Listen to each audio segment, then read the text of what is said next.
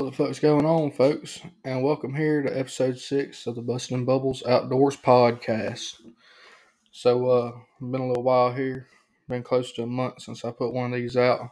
Want to jump on here and say what y'all doing? What the fuck's going on? How things been? Probably gonna talk a little fishing today. We getting into springtime here, and y'all know as well as I do that springtime for some folks means crappie, bluegill, largemouth spots, redfish for some folks. So we're just gonna talk about it, and we're gonna let this son bitch go.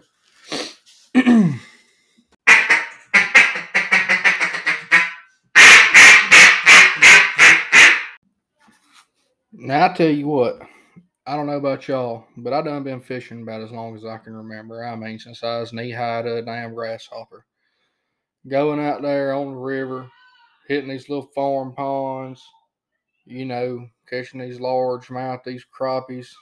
What they call them some bitches down there in Cajun country, sac-a-lays or something. Y'all wrong. Bunch of damn cuyons. Anyways, been fishing about as long as I can remember.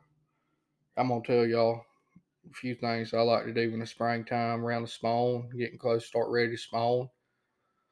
A couple of stories from throughout my years of fishing, and let her go from there. So I reckon, man, I tell you, one of the first things I remember about fishing, there was one time I was little. I don't know how big I was, but was fishing this little farm pond. I think it's a catfish pond down there in Alabama, and had an old Mickey Mouse rod and reel.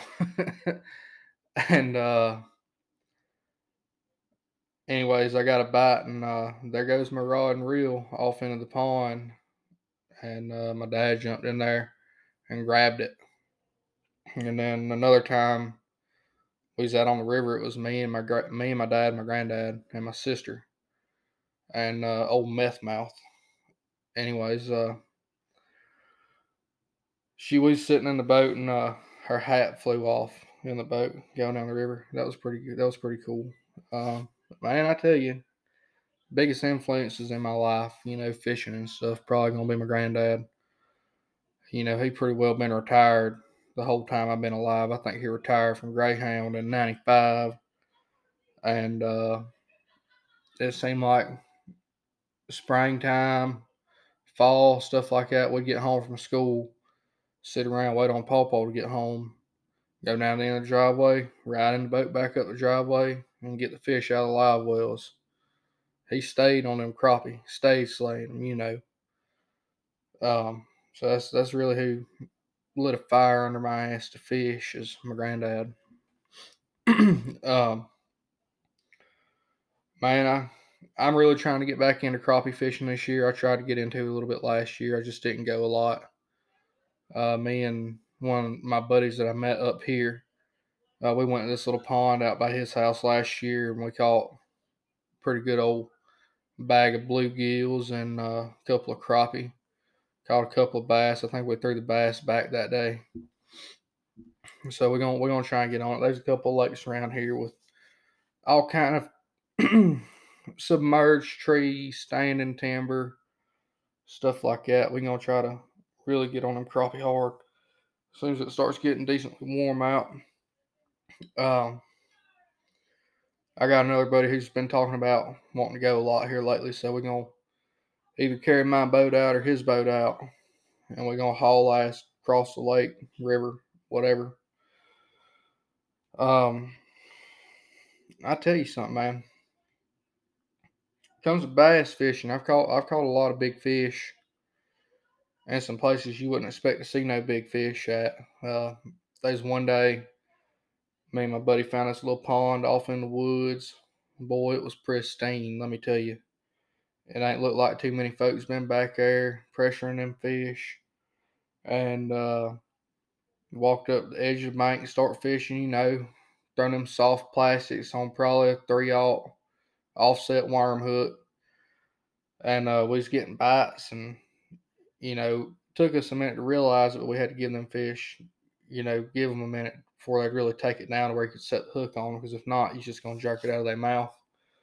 Once we realized that, we started tearing into them pretty good. Uh, I caught a fish out there, and what's got to be probably 6 inches of water. There's two little twigs sticking up there, and I flipped this Zoom Z hog back past them twigs, like right between them. Bumped it back up to it, got it up to it, let it sit there for a minute. Hopped it one time. When I hopped it, it felt like I hooked into a tree or something. But really, what it was I hooked into one of the biggest bass I've ever laid eyes on. I set the hook on this big bastard. I'm thinking, damn, I done got a tree or something. But then it jumped, and I reeled it on up to the bank. Time I got it up to the bank, I'm freaking out. My buddy's freaking out. Holy shit, what do we do with this fish here? Well, didn't have no tape measure or nothing out there to measure it with, or a scale. So we just estimated, and kind of bent my leg and held my leg up. That fish's mouth was at the top of my knee, and the tail was down past the bottom of my boot. And I was about probably the same height I am now. If y'all know, 5'11", 6'1", something like that, somewhere along in there. Because this was after high school, so I know I ain't grew that much since high school. Anyways, caught that one. Man, I freaked out. What do I do? What do I do? Do I, walk 300 yards back to the truck and get something to put this thing in to carry it and get it mounted, or do I just throw it back?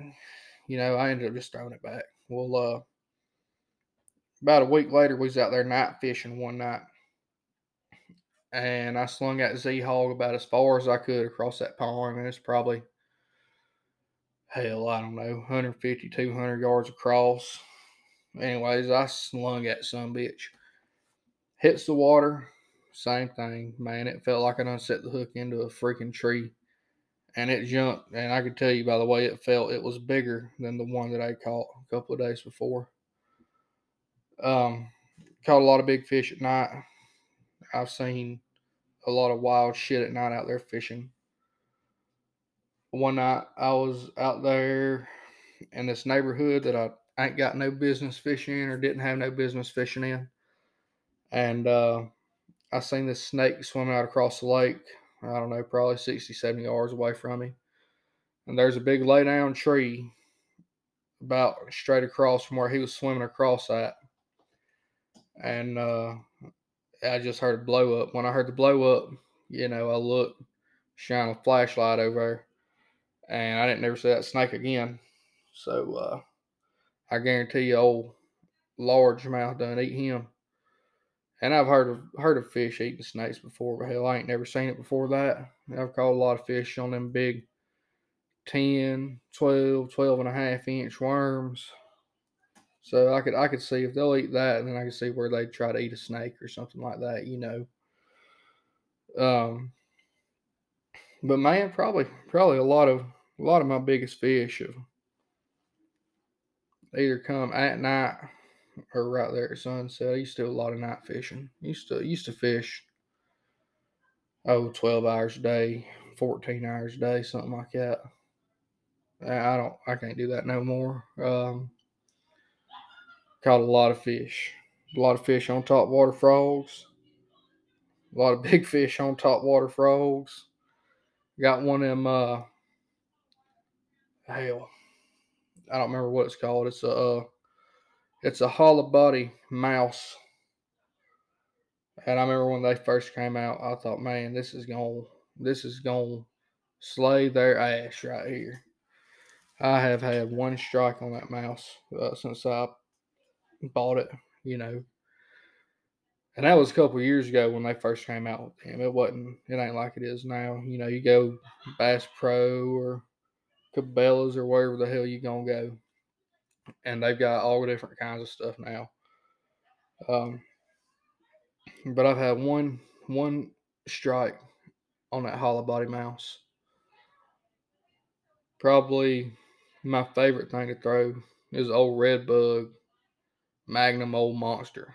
Man, either that Magnum Old Monster red bug, or if you can ever find them, it's a Zoom shaky head worm and red bug. Boy, those are probably my two favorite things to throw ever. I tell you, when it gets really hot in the summertime, you take either one of them, more particularly that old monster, and you sling that son bitch about as far as you can. You know, you let it sink, get your line tight, move it once every 2.5, 3 minutes, let it sit. Man, I've caught a lot of fish that way, especially in the heat of summer. They, I don't know what it is, something about that red bug, something about that giant fucking worm.